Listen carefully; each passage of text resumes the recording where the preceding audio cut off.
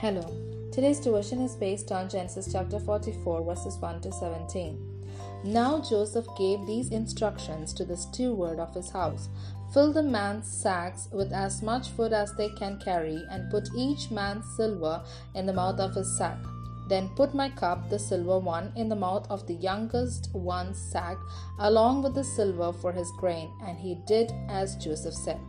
As morning dawned, the men were sent on their way with their donkeys.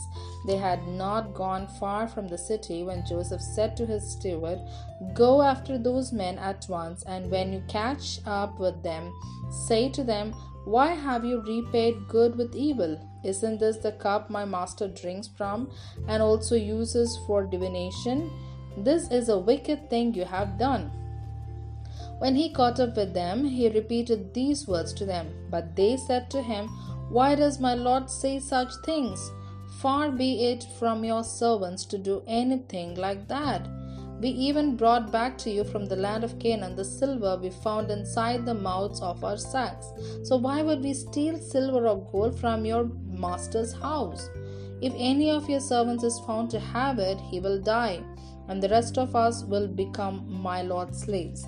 'Very well then,' he said, 'let it be as you say. Whoever is found to have it will become my slave. The rest of you will be free from blame.' Each of them quickly lowered his sack to the ground and opened it. Then steward proceeded to search, beginning with the oldest and ending with the youngest, and the cup was found in Benjamin's sack. At this they tore their clothes. Then they all loaded their donkeys and returned to the city. Joseph was still in the house when Judah and his brothers came in, and they threw themselves to the ground before him. Joseph said to them, 'What is this you have done? Don't you know that a man like me can find things out by divination? What can we say to my lord?' Judah replied, 'What can we say? How can we prove our innocence? God has uncovered our servants' guilt. We are now my lord's slaves, we ourselves and the one who was found to have the cup.' But Joseph said, 'Far be it from me to do such a thing. Only the man who was found to have the cup will become my slave. The rest of you go back to your father in peace.'" Here ends the Bible reading.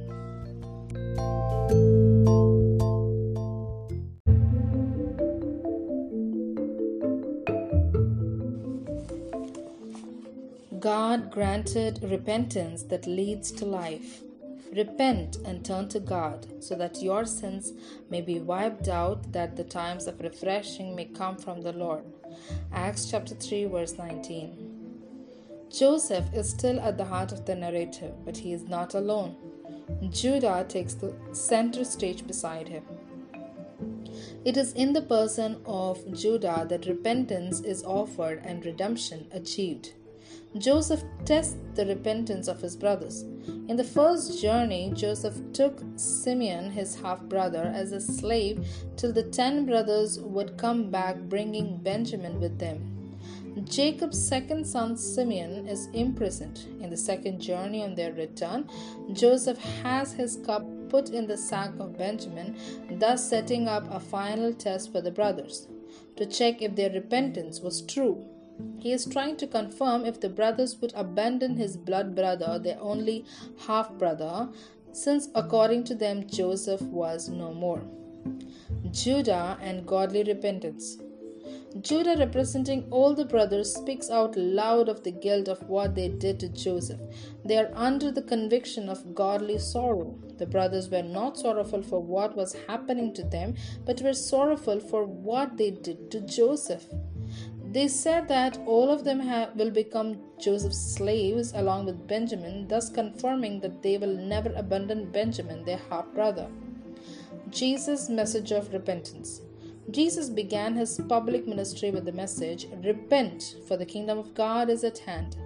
The Greek word for repentance is metanoia, an U-turn that denotes a transformative change of heart. Have I repented and accepted Jesus as my personal Savior?